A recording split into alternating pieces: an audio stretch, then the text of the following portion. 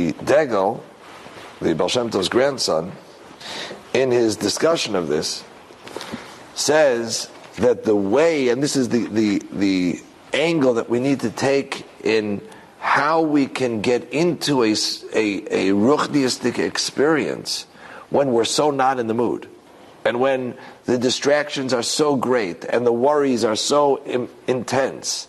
So how do we get out of that? We're stuck in a rut. So he says that Hashem says to Noach,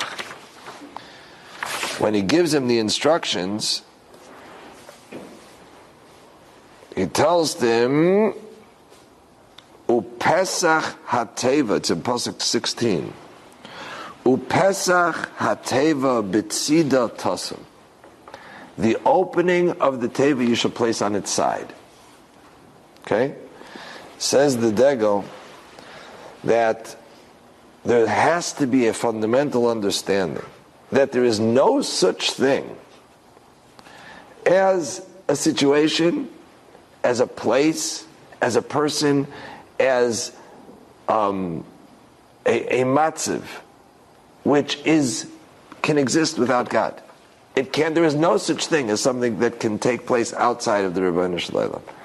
And therefore, no matter where we find ourselves, in what kind of darkness, in what kind of deluge, and what kind of flood we find ourselves, we have to go looking for the angle. There's a bitzida tasam on its side, in its structure.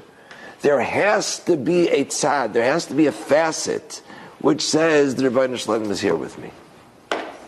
And that was one of the fundamental teachings of the Baal Shem Tov, that no matter where we are, no matter how dark it appears, there has to be an opening.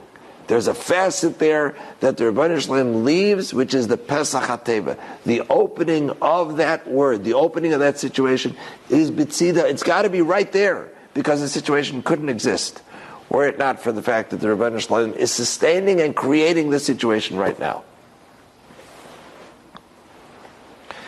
And in those times of darkness, in those times of daiga, in those times of taiva, whatever it is incumbent upon us to turn to the Rebbeinu Shalom and say, God, I know you're in here somewhere, because this situation could not exist without you.